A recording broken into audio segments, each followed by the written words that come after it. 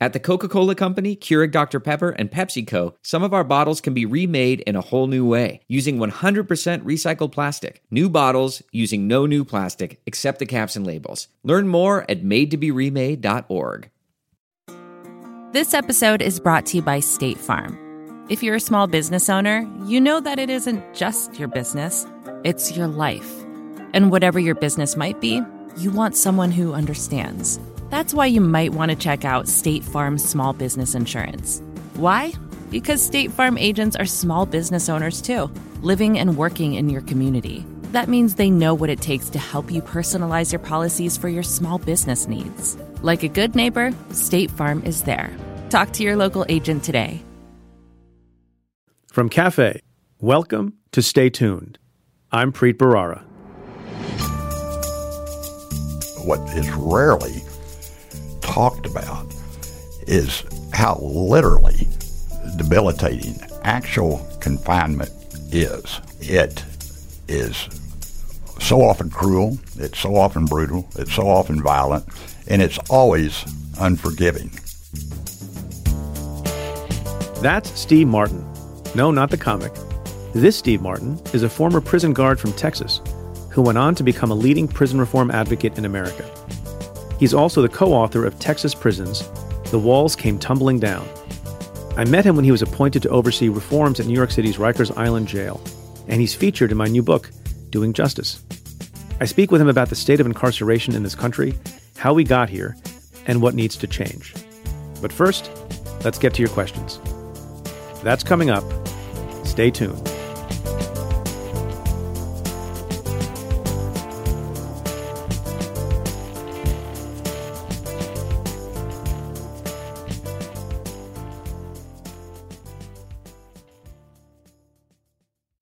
What is justice?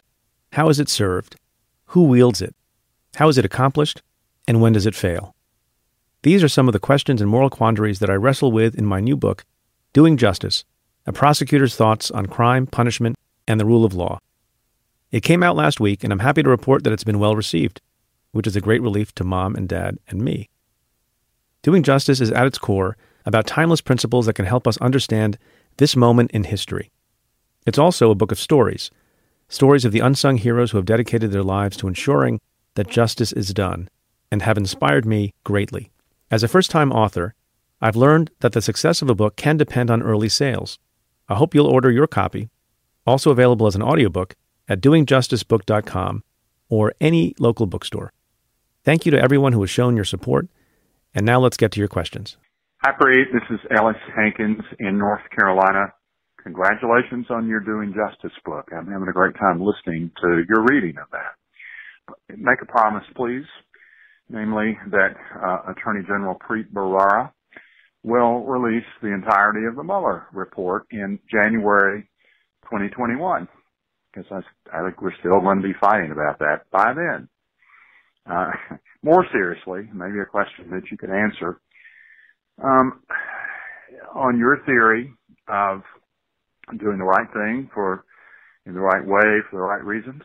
If you were the Attorney General of the United States, how would you go about the mechanics of deciding what parts of the Mueller report can be released to Congress and the public now and soon? Thanks. Bye. Ellis, thanks for your question. It's, in fairness, a difficult thing a little bit, being on the outside of government and trying to make an assessment of the conduct of people who are in government who have access to information that we don't have access to. And I try to be fair about that. So on the question of how I think the best way to release information contained in the Mueller report is the following.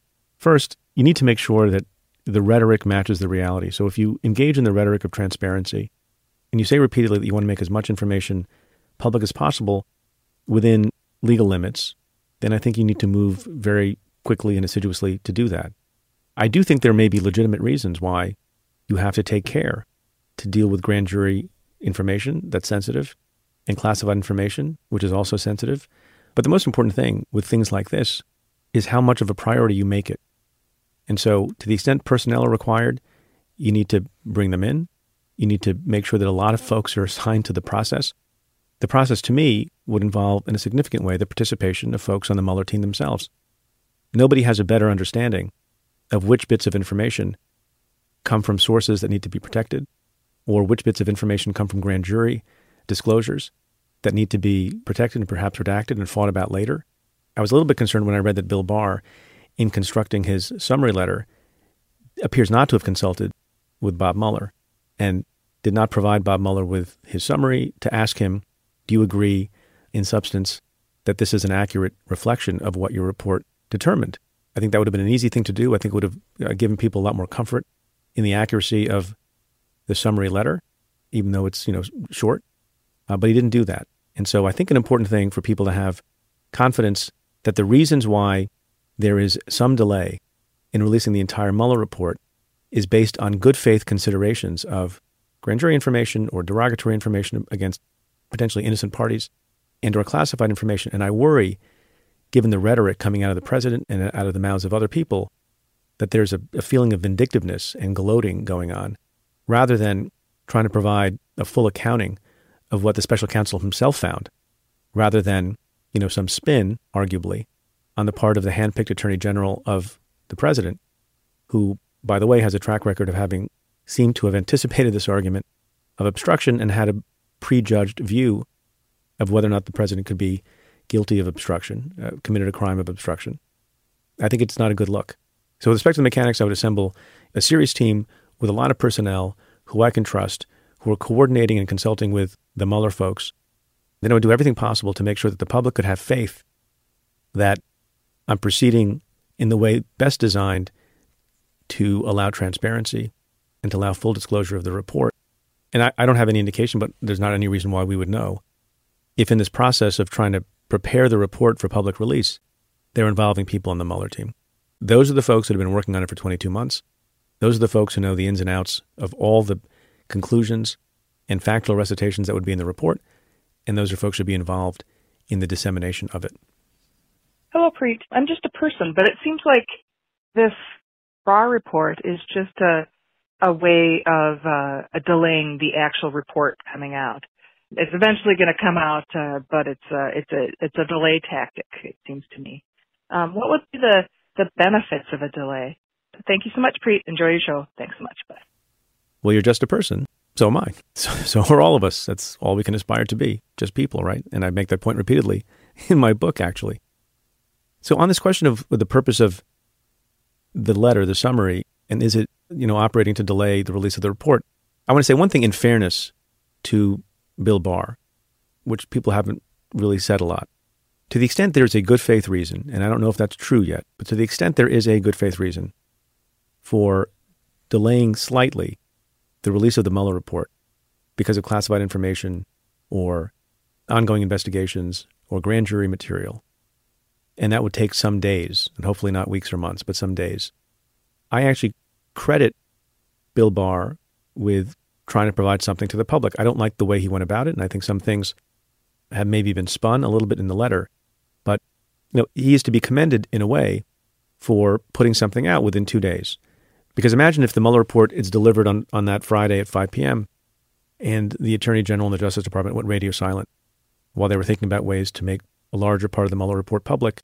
I think people would have howled and people would have gotten very angry and people would have rightfully thought, well, now something is really amiss and something bad is really afoot.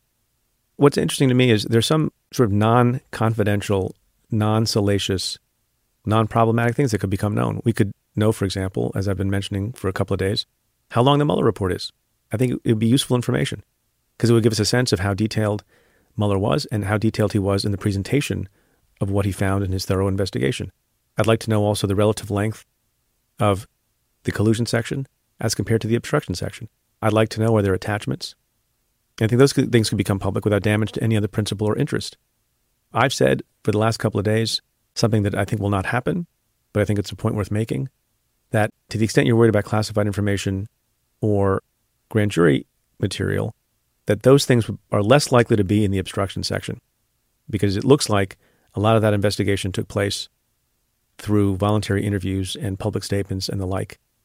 So if it's possible, to the extent that section becomes available to be made public more quickly than the other, than it should be. We shouldn't have to wait if there's a holdup with respect to some bit of classified information, with respect to some small part of the report.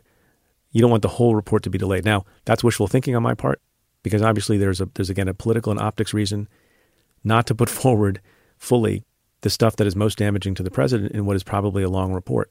You're going to want to put forth the stuff that's positive and favorable to the president before you put out the other stuff, or at least put them all out at the same time. So it may be wishful thinking on my part, but I think there should be a clamor for getting, at a minimum and as quickly as possible, the portion of the report that lays out what is undoubtedly significant evidence that the president may have obstructed justice, even though Bob Mueller didn't make an ultimate conclusion about the commission of a crime. Now, it turns out that in significant measure, the principal findings of the Mueller report, according to Bill Barr, were favorable to the president. So there was a political motivation for putting out at least some document first. I think if tables were turned and it was a Democratic president, a Democratic administration, and there was an investigation of the president, that there is value and there is merit in putting something out quickly so people have the basic outlines. The problem is if there is, as you suggest, a long delay between the quick summary that is written in a way favorable to the president and the full disclosure of the entire document. And I had speculated before on this show, I think, that if the report was overall favorable to the president, that Bill Barr and others would be running to Congress to disclose it so that the world could see that it was good for the president. Now, I revised that a little bit because I realized it's in some ways, a better tactic when the report is favorable to the president in some respects, and particularly on the collusion point, to put out a short summary that says everything is great, and on the obstruction point, even though Bob Mueller didn't decide it, I've decided it, and the president is exonerated, and now let that sit for a while and be imprinted on the brains of lots of people before the messier, more troublesome, more problematic, fuller details of the Mueller report become known. And there becomes a political and optics motivation to delay for a bit, because the only thing we have to talk about is this sort of nice, fairly positive letter that summarizes the Mueller report for the president. I hope that's not the case, and I hope that people are still moving with great speed to release more of it. But I think you're right to be worried, and I am too. Look, as the story unfolds with respect to the Mueller report and the Barr summary and all sorts of other things, I talked about it at great length with Ann Milgram on Cafe Insider, and we'll continue to talk about it next week, and I'm sure the week after and the week after that. So if you haven't yet, sign up at cafe.com/insider. This next question is in an email from listener Brandon, who says, "Congrats on the book being released. It was just announced today that your old office charged Michael Avenatti with extortion. I read that he was charged less than an hour after he tweeted about a press conference he was holding the next day relating to Nike, and wanted to get your inside take on how much you think that tweet impacted the speed at which your old office brought charges against him. Thanks. Love the show and can't wait to hear more to come." So, I don't know. I'm not on the inside of that office anymore.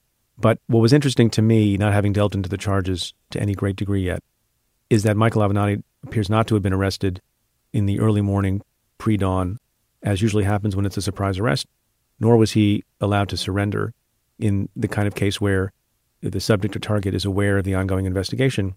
It was a midday arrest, which seems to indicate that maybe there's something to your point, that it was an ongoing crime, that they were poised to arrest and charge. They did that in coordination with the U.S. Attorney's Office in California, where he was also charged with serious federal crimes, and that it was, they were really in the heat of an investigation as opposed to having finished an investigation, waited some period of time before they could get their ducks in a row.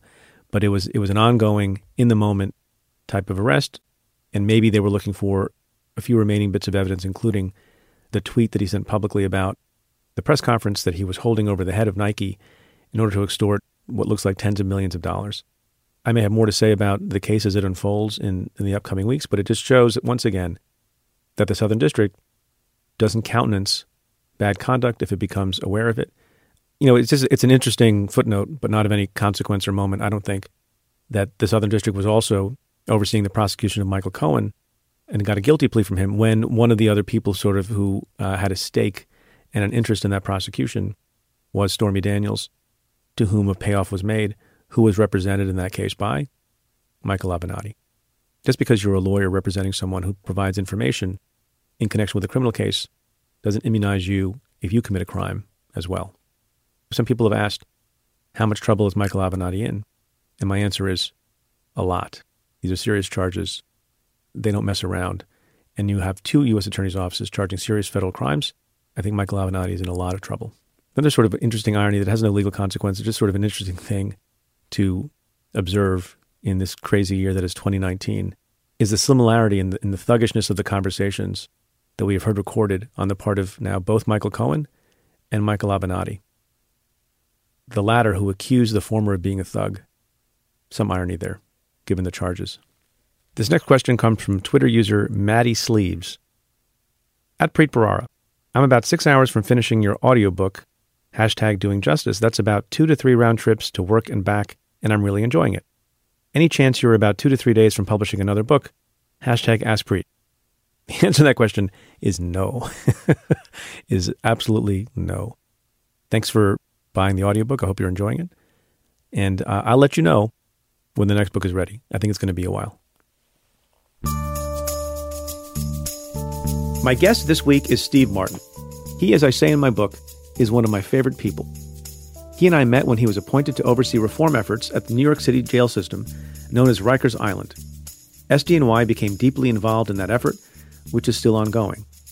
Steve has worked in and around prisons since the early 1970s, when he was a correction officer in Texas, including on death row. He went on to become the general counsel of the Texas Department of Corrections. He now serves as a smart and thoughtful reformer, helping correctional facilities solve their epidemics of violence and excessive force. I speak with him about his important work on the front lines of mass incarceration and his hopes for change in what is often a brutal and inhumane system. That's coming up. Stay tuned.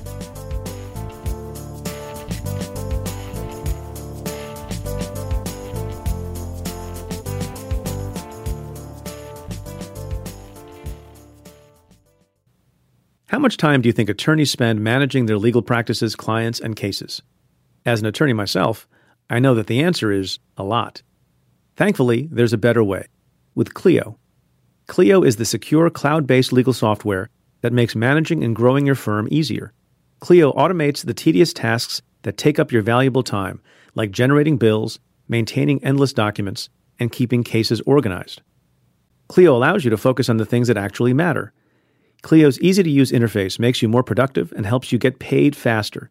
And Clio's mobile app lets you access your files from wherever you are. Clio is trusted by over 150,000 legal professionals and approved by 66 bar associations and law societies worldwide. I even spoke at Clio's Cloud Conference a few years back. So take your law firm to the next level with Clio. Go to Clio.com/Preet to start your free trial. No credit card required, and get a special offer. That's Clio.com/Preet. CLIO.com/Preet. If you're trying to be a smarter version of yourself, you need to start watching and listening to the Great Courses Plus. There's a wealth of information available on the streaming service from some of the best professors across a huge range of interests. Enjoy lectures on topics like Athenian democracy, nuclear physics, Winston Churchill, forensics, and more. You'll learn so much from the Great Courses Plus, even about topics you think you know. They even have a course on investigating American presidents. Speaking of topics you think you know. This course offers a nonpartisan historical look at what happens when presidents are accused of abusing their power. Because what we're living through is unique, but we can learn from what's come before. Or if you're just totally saturated and all you can handle is me talking about the news, try a course like How to Paint or Everyday Guide to Wine. Whatever you want to study, you'll love the Great Courses Plus, and we have a special limited time offer. Get a free trial, plus lock into their lowest price of $10 per month when you sign up for a 3-month plan. That's 50% off the regular price. This deal is only available for a limited time, and only at thegreatcoursesplus.com/Preet. Get your free trial, plus 50% off your monthly plan now, only at thegreatcoursesplus.com/Preet. Steve Martin, thanks so much for being on the show. I'm just really absolutely pleased to be with you, Preet. Can I start with a question you probably have gotten a lot, although I have never asked you this question, I don't think. How difficult has it been, the confusion between Steve Martin, you, and the actor-comedian? How much do you get his mail? Well, it depends on how much he's in the news with a movie or so forth. And I can recall when I was in the DA's office here in Tulsa County, And that's back when Steve Martin was really first on the scene. And when I would get introduced, to the jury panel or to the court or whatever, more often than not, smiles would break out among the people in the courtroom just by saying my name. Did you feel some pressure to be funny? Well, I tell you what I did. One Christmas party, my secretary gave me one of those arrows. He used to wear that arrow on his head. Oh, yeah. He'd come out with it. And so she gave me that as my Christmas gift.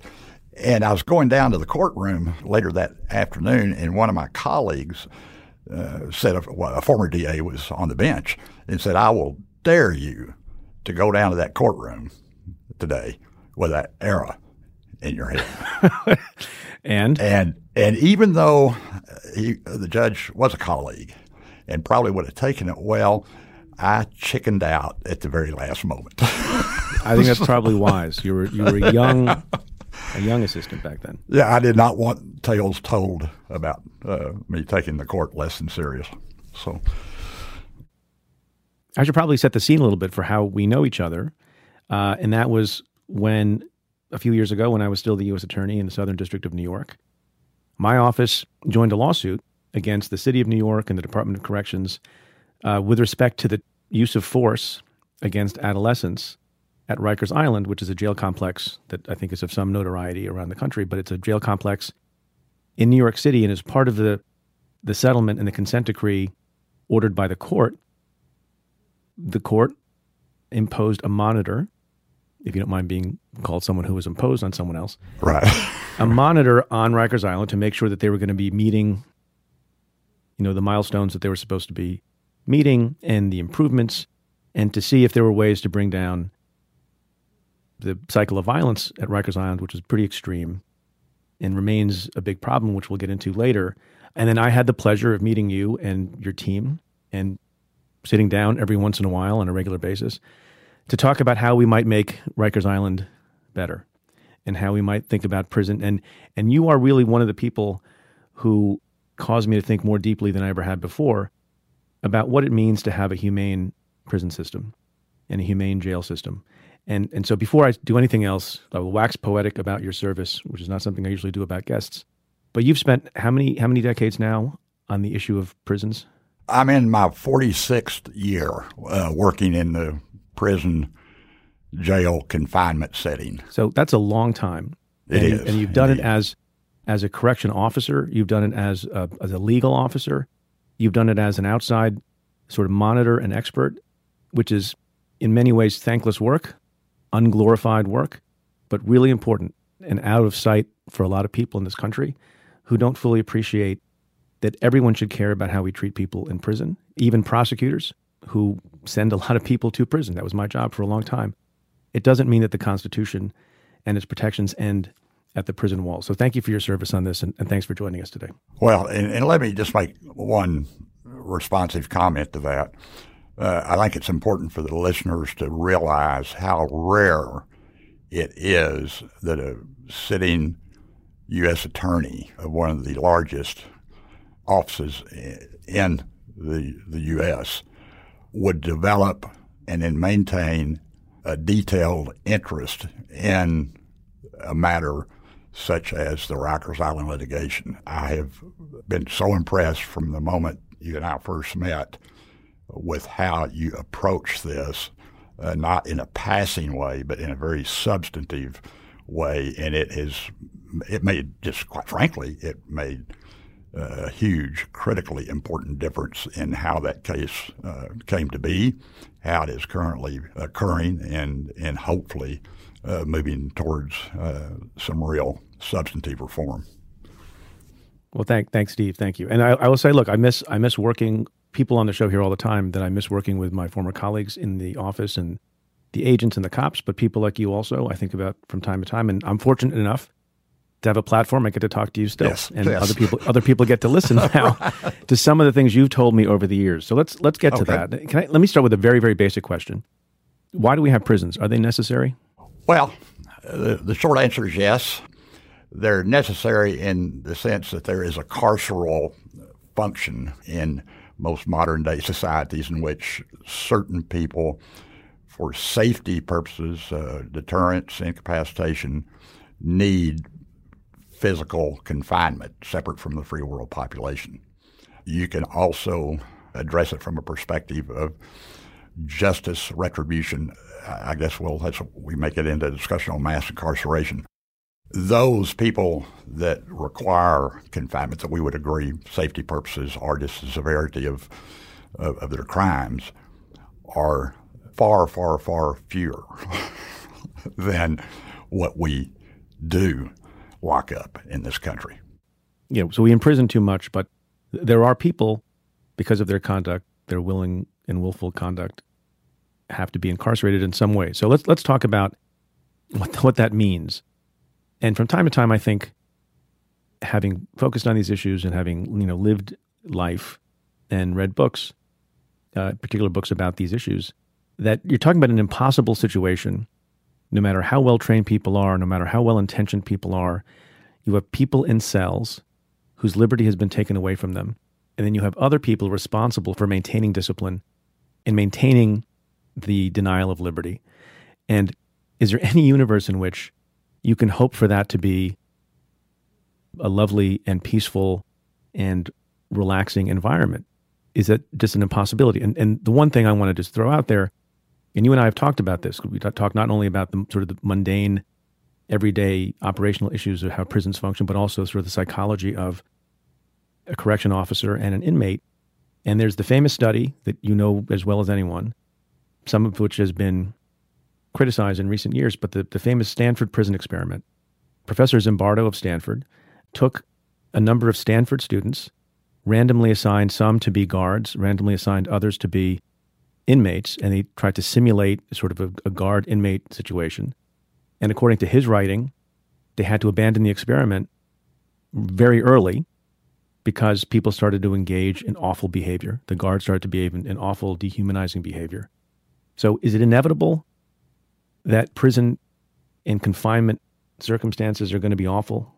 The short answer is yes. We talk in terms of mass incarceration or incarceration. Let's drop the mass. Let's just talk about incarceration. We typically talk about it in terms of its cost benefit to society, its impact on minorities, on the poor. So there are all kinds of public policy issues in which we debate with incarceration. But what is rarely talked about is how literally debilitating actual confinement is. It is so often cruel, it's so often brutal, it's so often violent, and it's always unforgiving. And just let me illustrate. The New York City jails in a typical 12-month period will have in excess of 5,000 staff incidents of force. They will also have in excess of 5,000 inmate-on-inmate assaults. That's 10,000 events in a 12-month period in which there are varying levels of violence. Another example, jail suicides. The leading cause of death in jails is suicide. The rate of jail suicides is, most recent study I've reviewed, is 50 per 100,000. In the free world society, it is 12 or 13 per 100,000. Another example, correctional officers in the state of California, and they are finding that the incidence of PTSD with correctional officers is high or similar to returning veterans from Afghanistan. So that illustrates it's not only debilitating from the incarcerated person's perspective, it can be debilitating from the staff perspective. Yeah, I'm glad you raised that, because there's a quote that has stuck with me by Mikhail Khodorkovsky, who was once upon a time a billionaire in Russia, and he was then imprisoned for 10 years. And he wrote a book called My Fellow Prisoners. And I talk about this in my own book, Doing Justice, which, quick plug, you can all buy now. But Khodorkovsky said this that's very relevant to what you just said. He said, quote, "Prison has a terrible effect on the majority of both prisoners and guards. It's not yet clear, in fact, which group is affected more. Society has to do something about this human tragedy. And for a start, people need to know about it." How hard is it to be a prison guard or correction officer? Well, having had the experience at a maximum security prison in Texas as a young man, 21, 22 years old, I entered that job almost from a social work standpoint. In other words, rehabilitation, social work, trying to be involved in improving the lives of someone around me. When I left there after 12 months, I found myself different than when I started. Different in the sense that I dealt in a more severe fashion, typically with inmates. I found myself not trusting, not believing. In other words, the human relationship factor deteriorated markedly. Do you remember what you said to me once? You said to me once, "I could have risen high," talking about the prison where you work. You said, "I could have risen high if I had been more willing to kick ass indiscriminately." Yes, there's no question. I can recall one of my early experiences as an inmate that had assaulted a lieutenant, was beaten down rather badly. He was brought out into the hall so they could demonstrate to all other inmates this is what happens. And I can recall one of my colleagues said, "Boss, how come you didn't get in on that?" Now, the boss said that to me, had got in on that, and we were kind of contemporaries, and he achieved rank, while I was there. In other words, he was promoted, and then he was promoted to lieutenant because he would, so to speak, be willing to mix it up with inmates. That's just the way the system operated. So you felt like a worse person after doing that for a year? I did. I explored this with a thesis project because I didn't particularly like what I had become when at the end of that tenure. I struggled with the conflict of while I wanted to be a good officer, I even wanted to achieve some promotion in rank. When you walk away from something like that, you walk away at best questioning the experience, if not struggling with the conflict of how you conducted yourself. I guess the question is it inherently the case that working at a job like that that's so difficult and where you're essentially, by order of law, subjugating other people, even though it's necessary and appropriate and can be just, what kind of a person does not feel worse? In other words, do we ask too much of human beings who are asked to become prison guards?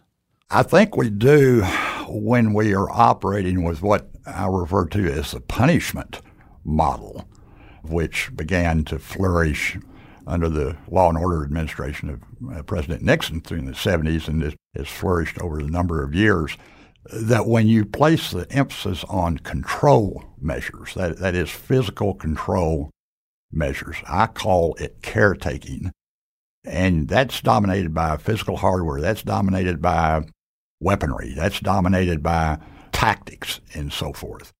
When you have that setting, it's almost like a war zone, or can be.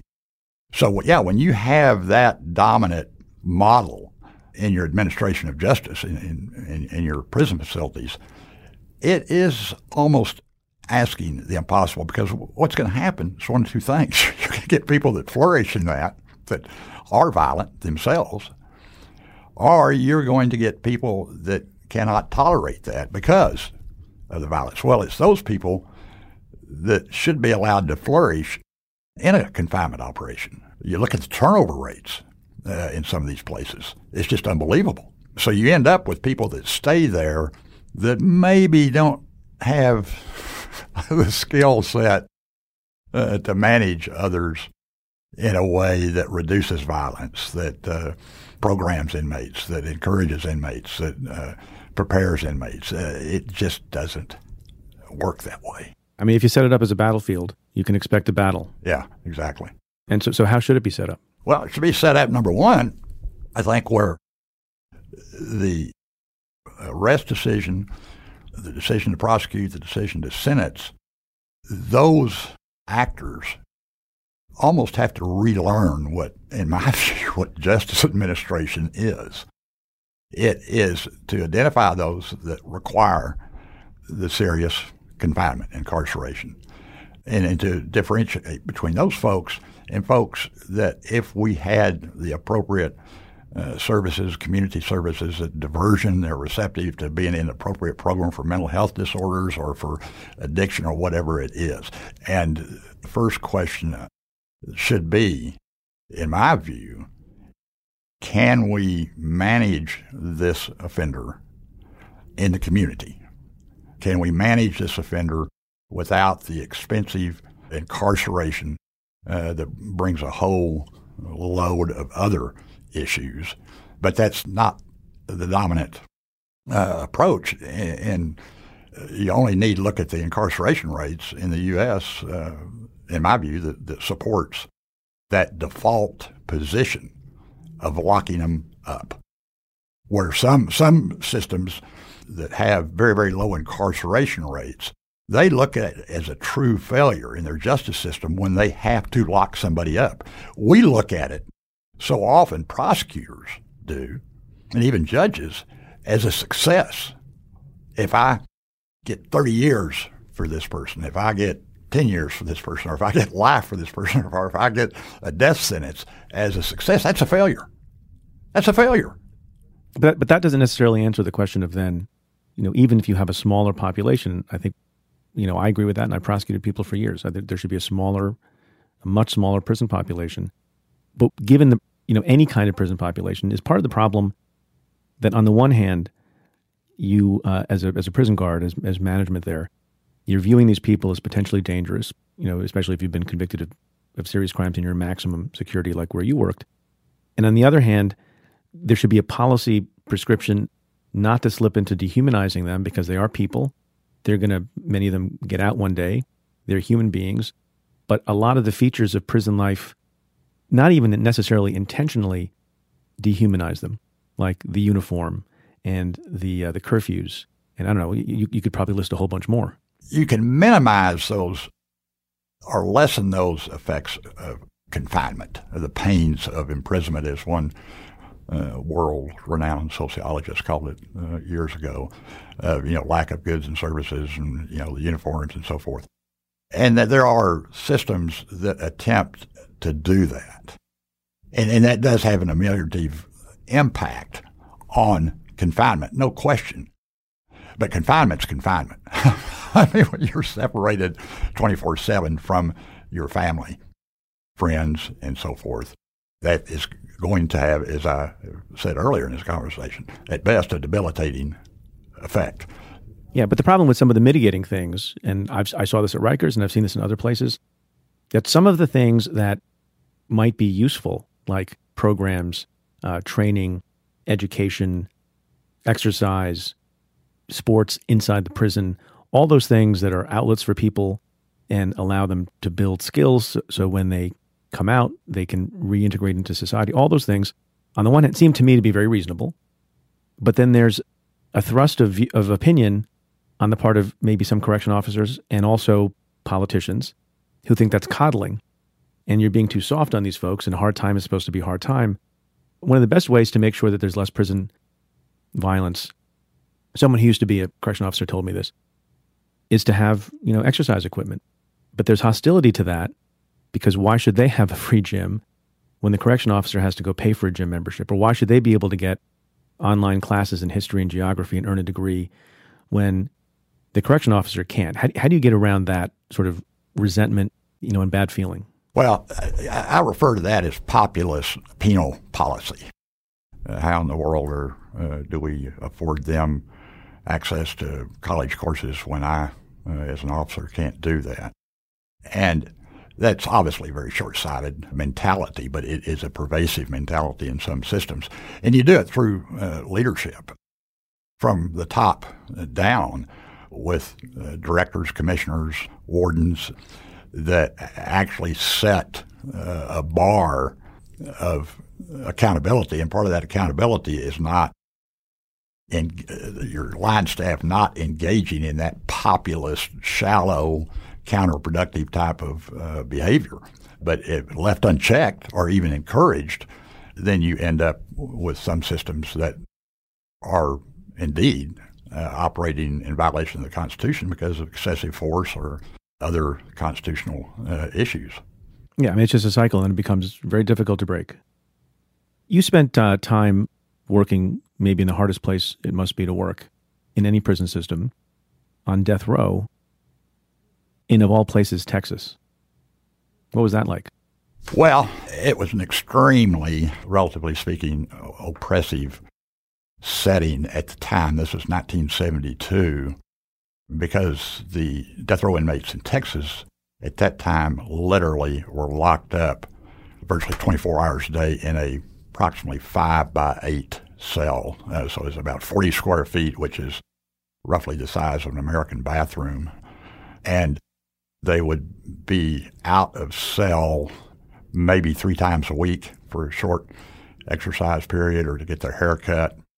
When you keep, a body of men, there were 42, I believe, on death row at that time in 1972, locked up in that type of setting with no programming, very, very limited property in 5-by-8 foot cells, 24 hours a day, you end up with basically people that atrophy, people that go crazy, people that give up, people that... And also engage in further violence because they have nothing to lose. Exactly, yeah. And that's the way death rows were operated at that point. Texas was not an outlier by any means. Death row prisoners were just viewed as requiring that type of ultra-high security. Even though it's the case, even back then, and I would have to go back and research, but it was still a number of years of being on death row before there was either a commutation or actually executed. Yes. One of the things that I guess timing dictates so much of what we do, I guess, but I was actually working death row in Texas when Furman v. Georgia was handed down. The U.S. Supreme Court case, as you know, that declared the manner in which it was employed at that time was unconstitutional. So we commuted, the state commuted the sentences of those inmates on death row, and I happened to have been able to observe them coming out off of death row into the regular general population. And the thing that struck me is some of these inmates are among the best inmates we have here at the Ellis Prison Farm. They integrated into the general population. Why do you think that is? How were they received by everyone else? Sort of, you guys are the baddest guys here, or we're afraid of you, or? No, because convicts know convicts. I'm sure some of them, there were a few of them that really had kind of extreme criminal histories, or their capital offense was extreme, that had high notoriety, and we, I think, segregated. But your typical death row inmate, I've always told people, I can go to any high max prison in a large state, say California, Michigan, New York, and immediately identify individuals in the general population that are much more dangerous and threatening than your typical death row inmate. What's the giveaway on that? Well, so many death row prisoners do not have, I wouldn't say so many, any number of them don't have, the career criminal type of lifestyles. And some of them are simply situationally violent. I mean, there are all kinds of factors that, plus, this is the vagaries of the application of capital punishment. As you know, as a prosecutor, whether one is prosecuted as a capital case is oftentimes subject to where the offense occurred, what the prosecutor, his view, whether there's good counsel. There's so many, all sorts of things. Yeah, there's so many factors that dictate that you cannot assume, or I've never assumed, that because you're a capital offender that you are somehow a more constant danger than many other prisoners that are not capital offenders, simply put. So you actually had a particular role at some point in the administration of the death penalty, did you not? I did, yes. Explain that, because that sounds like a very difficult thing to do.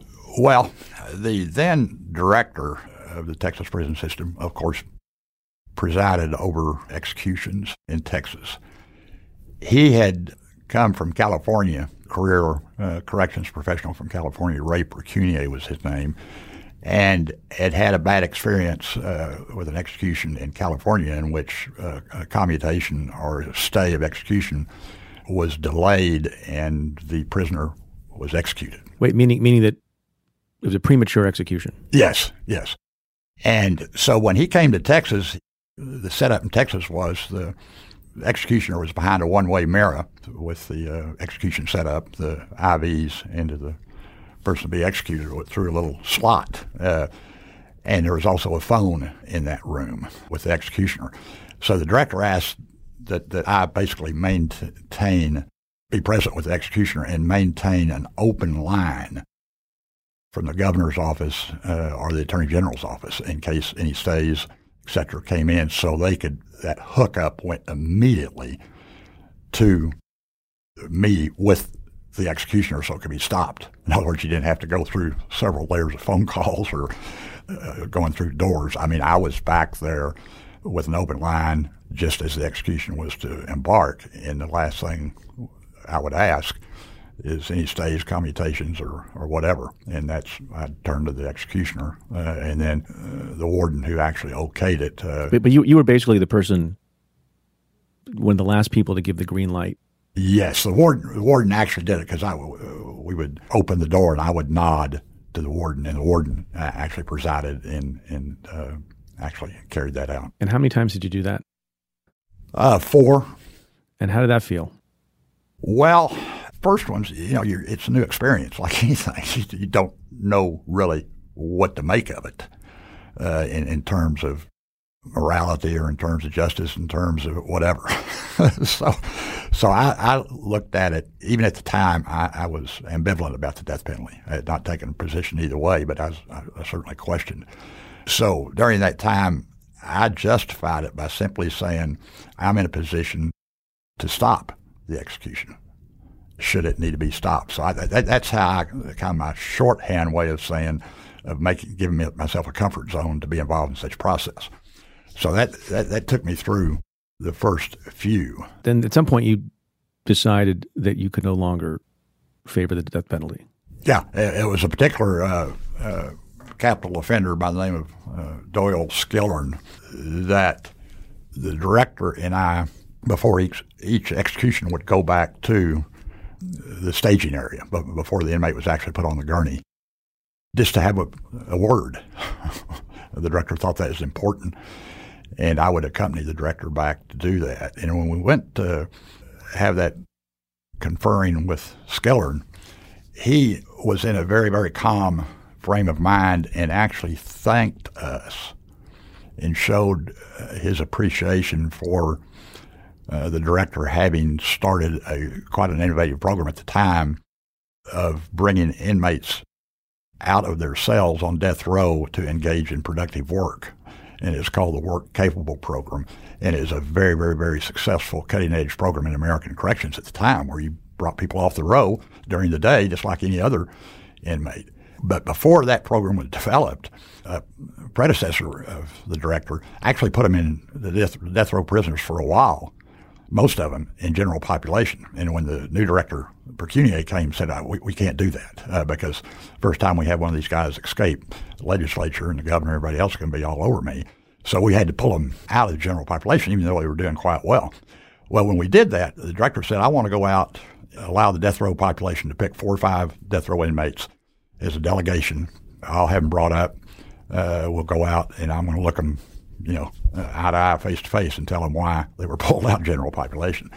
He did, in fact, do that. I was with him during that meeting, and he committed to trying to develop some program, which he ultimately did.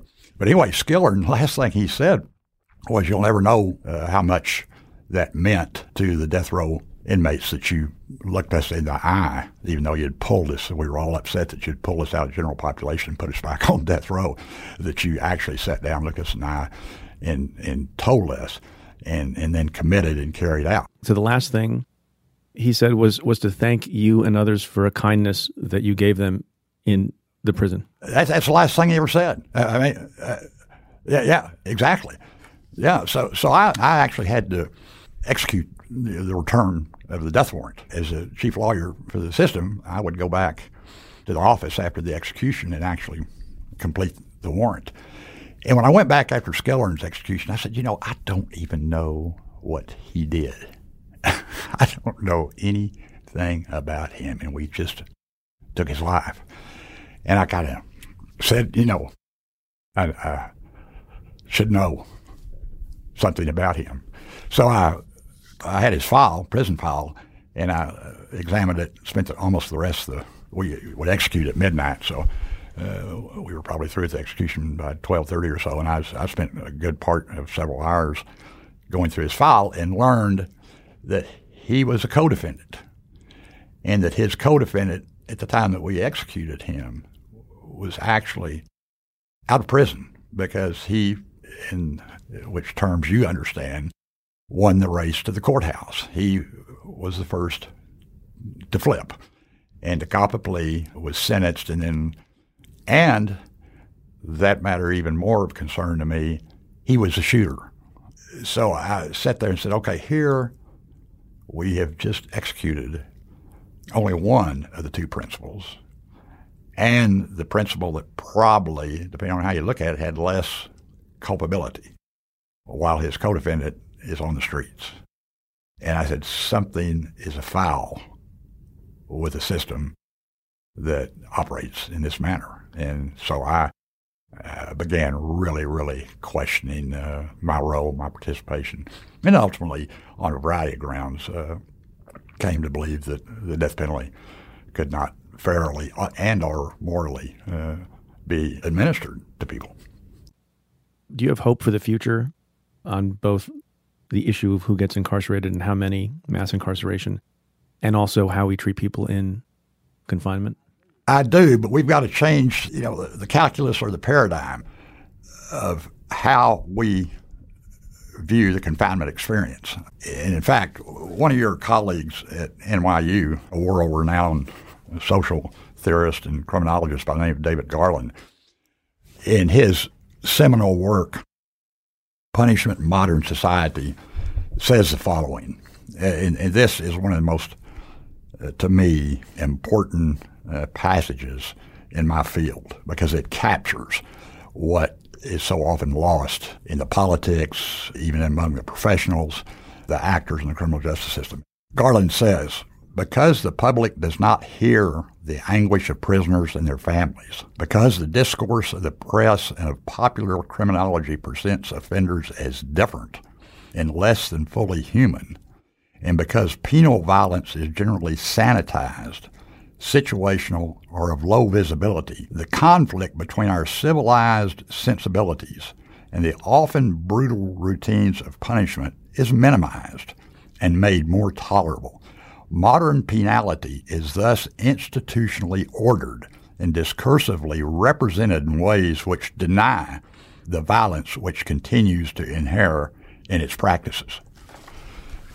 I carry that around with me because it so eloquently captures until the citizen that today talks about, well, why should we give him 3 meals, or why should he complain about 3 meals? He won't stay in prison because he gets until that person understands that's not the typical inmate.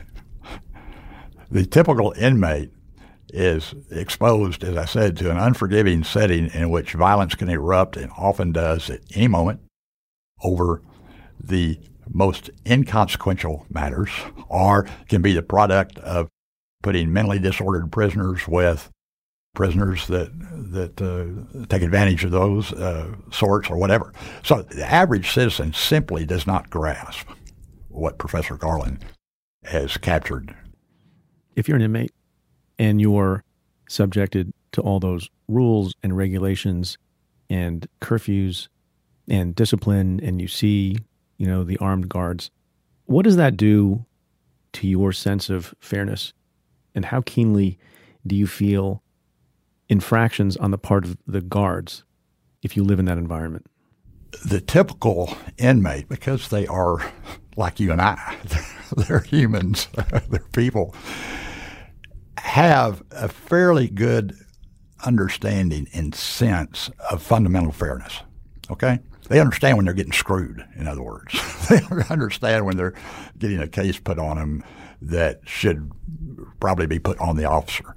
Most inmates are very sensitive to being subjected to unfair treatment. And that typically, nothing good comes from that. An inmate will either engage in reprisal, retaliation, etc. So it's ever present, but inmates, and I think we often don't understand that, fundamental fairness is still at play and must be and should be in a confinement setting. It's no less important in a confinement setting than it is on the streets.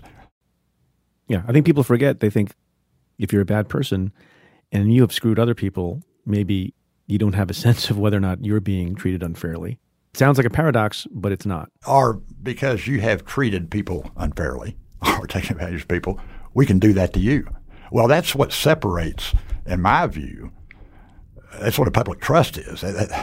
Officers and staff are not permitted to embrace that. In fact, it's counter to the Constitution. It's counter to law. We are not permitted that. And anybody that engages in that should not be in a confinement setting.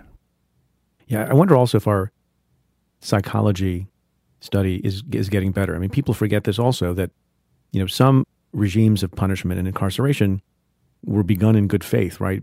The word penitentiary, which people associate with harsh time, comes from the word penitent. The idea being that you spend all your time alone and you reflect on your sins, and that automatically rehabilitates you when you come out. So it was not intended to be as harsh as we in modern times understand solitary confinement to be. And we're making some progress based on some of the work that we have done on taking away the imposition of solitary confinement with respect to adolescents and young people. Do you think we're getting better in that regard also?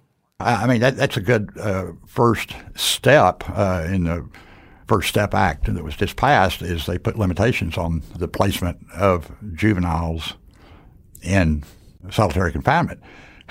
But that is, while that, I fully support that. I mean, there's just no question that that's an advancement. We still have across American prisons large numbers of individuals locked up in what could be characterized as solitary confinement. I use other terms. I use isolation, segregation, separation, but in essence, it's commonly referred to as solitary. So by no means does the provision in the First Step Act that's applicable to juveniles begin to solve a much larger problem in terms of sheer numbers and systems. Most of the work you've done has been in public facilities? Yes. Do you have a view on private prisons? Oh, I do. For profit, and whether that's god-awful or not? Yes, I do. Okay. What is it? In fact, I want to commend your listeners that are interested in this subject, privatization, to go out and buy a book that was just published. They can buy your book and this book at the same time. You first buy my book, then buy this other book. Exactly. Or get them in tandem. It's called American Prisons, A Reporter's Journey into the Business of Punishment by Shane Beyer. This is a reporter that went to and applied for a position with the Corrections Corp of America, one of the largest private corporations in America, and went to work at a facility in Louisiana. And this book chronicles his experiences. And his experiences were very consistent with mine over many years of having investigated and inspected facilities run by private operators. The thing that everyone's got to keep in mind about private prisons is they are simply profit-driven. 70 to 80% of the cost of operating any confinement operation is staff, and probably the second most costly thing is provision of medical health care services.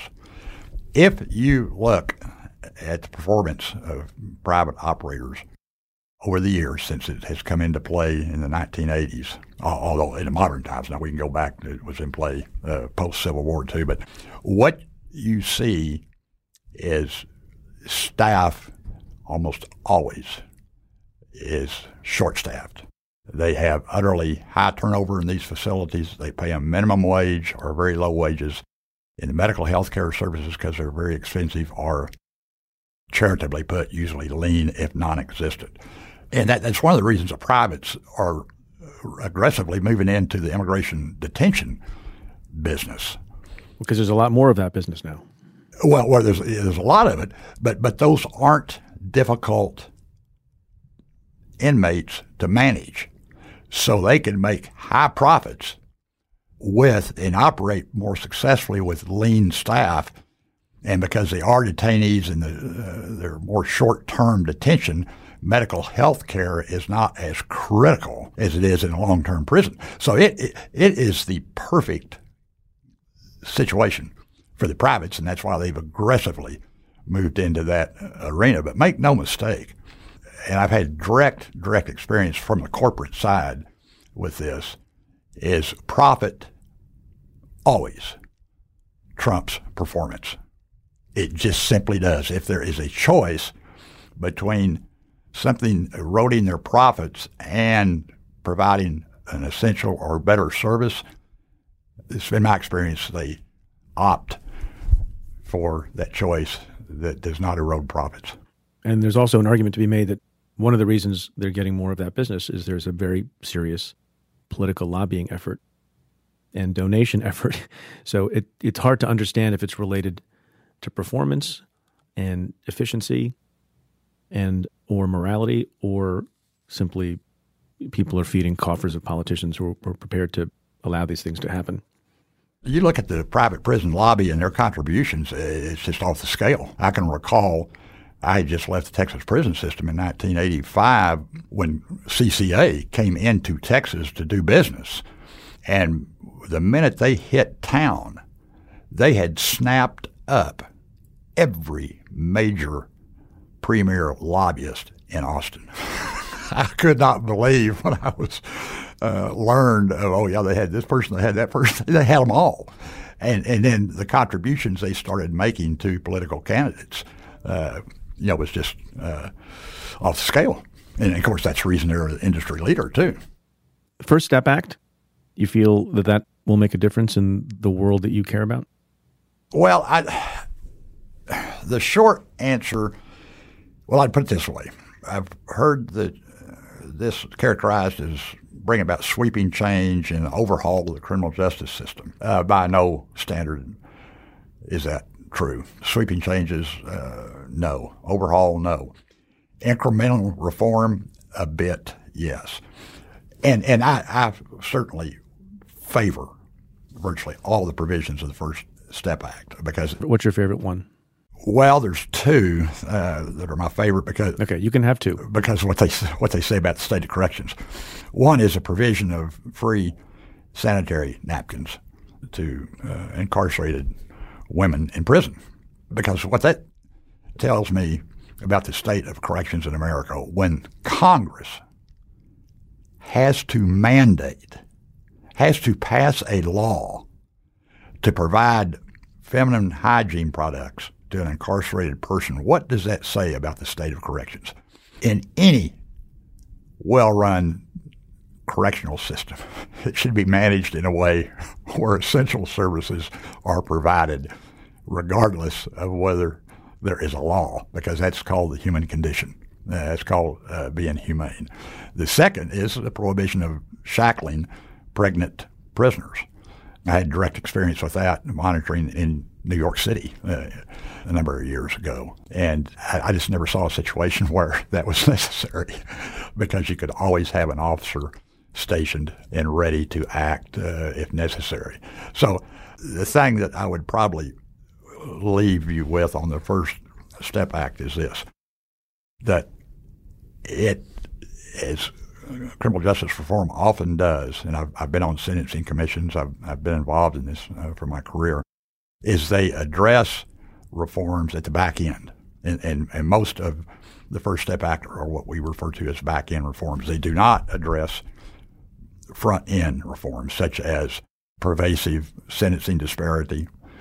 It exists in the federal system. In fact, the average sentence length, and this is a 2017 study, showed that African Americans have almost twice the sentence length than their counterpart whites. So you've got two things operating here. Number one, the incarceration rate for African Americans is substantially higher than their white counterparts. So they go to prison more often. And when they go for longer terms. That's a double whammy. And until reform starts addressing these population drivers that sentencing disparity can produce, the numbers may go down a bit, but between new commitments and the high rates of recidivism, which we have, it's going to be a growth industry. I mean, 5 out of 6 inmates released from prison, this is a more real recent study by the Bureau of Justice Statistics, 5 of 6 inmates reoffend within 9 years, 7 of 10 within 3 years. So if we are recycling at those levels, combined again with new commitments and prosecutors and courts that default to prison, things aren't going to change appreciably. We can make conditions better, and that's what the First Step Act does in limiting solitary confinement for juveniles, compassionate release for elderly offenders, home confinement for low-risk offenders. Those are back-end reforms, and I support them, enthusiastically do. But anybody that believes that this is a monumental reform or sweeping reform simply doesn't understand the business. Now, it's political rhetoric is what it is. I think for some people, change and reform is so long in coming and so uncommon and rare that if there's something to celebrate, they want to celebrate it. And the fact that you can get on any issue, Democrats and Republicans and people from other sides of the spectrum to agree on something, even if it's from different incentives, cost versus morality or whatever the reason, to have some consensus on something gives people some hope. I agree with you that it doesn't do nearly as much as it could. Yeah, and that's the most positive thing about this is it can inspire other jurisdictions, state jurisdictions, to do more. And it hopefully will literally be only the first step. In other words, there'll be a second step, and but I fear that you tie a ribbon around this package of reform, and everybody moves on to other issues, and they say, no, we took care of the criminal justice issue. And plus, as you well know, Preet, this only applies to federal prisoners, which is a minority of prisoners. Well, 92% of all people incarcerated are incarcerated in state jurisdictions. So this affects a relatively small percentage of the total incarcerated population in the U.S. Steve, it's been a pleasure talking to you. There's so many more things to discuss. I hope we can have you back. Anytime, Preet. I'll be there. Thanks, and thanks for your service, sir. Thank you. As you all know, my book, Doing Justice, was finally published. I know I've talked about the book on the podcast before. The last podcast was about the book, but now you can hear some of the actual text. Today I'm sharing an excerpt from my audiobook where I discuss why justice sometimes requires a prosecutor to walk away from a case without bringing charges, even if it's a long and grueling investigation, which seems to have particular relevance this week. To listen to the rest of the book, or get a copy in any format you like, head to doingjusticebook.com. And now, from Doing Justice. Investigations, once begun, take on a life of their own. They develop a kind of momentum, even when the destination is far from clear or certain. Once an inquiry is opened, all sorts of things are set in motion. Personnel are assigned, shifts are set, lists are made. A process begins. Often, an investigative plan is developed and even written down or typed up. Agents fan out. They serve subpoenas, surveil locations, search records, tap phones, approach witnesses. They may scorch the earth. That frenzy of activity is not just sound and fury. It signifies something. It is the concrete, outward manifestation of an urgent search for truth and accountability. It is the groaning, real-world machinery of the justice process. But, what often accompanies all this investigative action and forward motion is a dangerous psychological momentum. Because while all this activity is going on, whether the leads are panning out or usable evidence is materializing, something else is happening too. Investments are being made, and expectations are being set. Law enforcement agencies are like Wall Street in one way. They want a return on their investment. It's only natural. Human beings want their efforts to amount to something. We desperately want something to show for all our work. No one wants to be Sisyphus. A farmer may love tending to his crops, but he lives for the harvest. Law enforcement agents, however, are not Wall Street investors or farmers. Profit and justice are different. Justice often must suffer the loss of substantial investment because that is what justice itself demands. When a backbreaking investigation does not yield enough evidence of a crime, when it turns out that a miscreant has come up to the criminal line but not put a thieving toe over it, when everyone thinks the target probably did the deed but doubts linger, when the law in its idiocy or a court in its naivete has exempted from prosecution bad conduct that reasonable people loathe and want to punish, there is only one choice: to walk away. Walking away can be deeply and viscerally unsatisfying.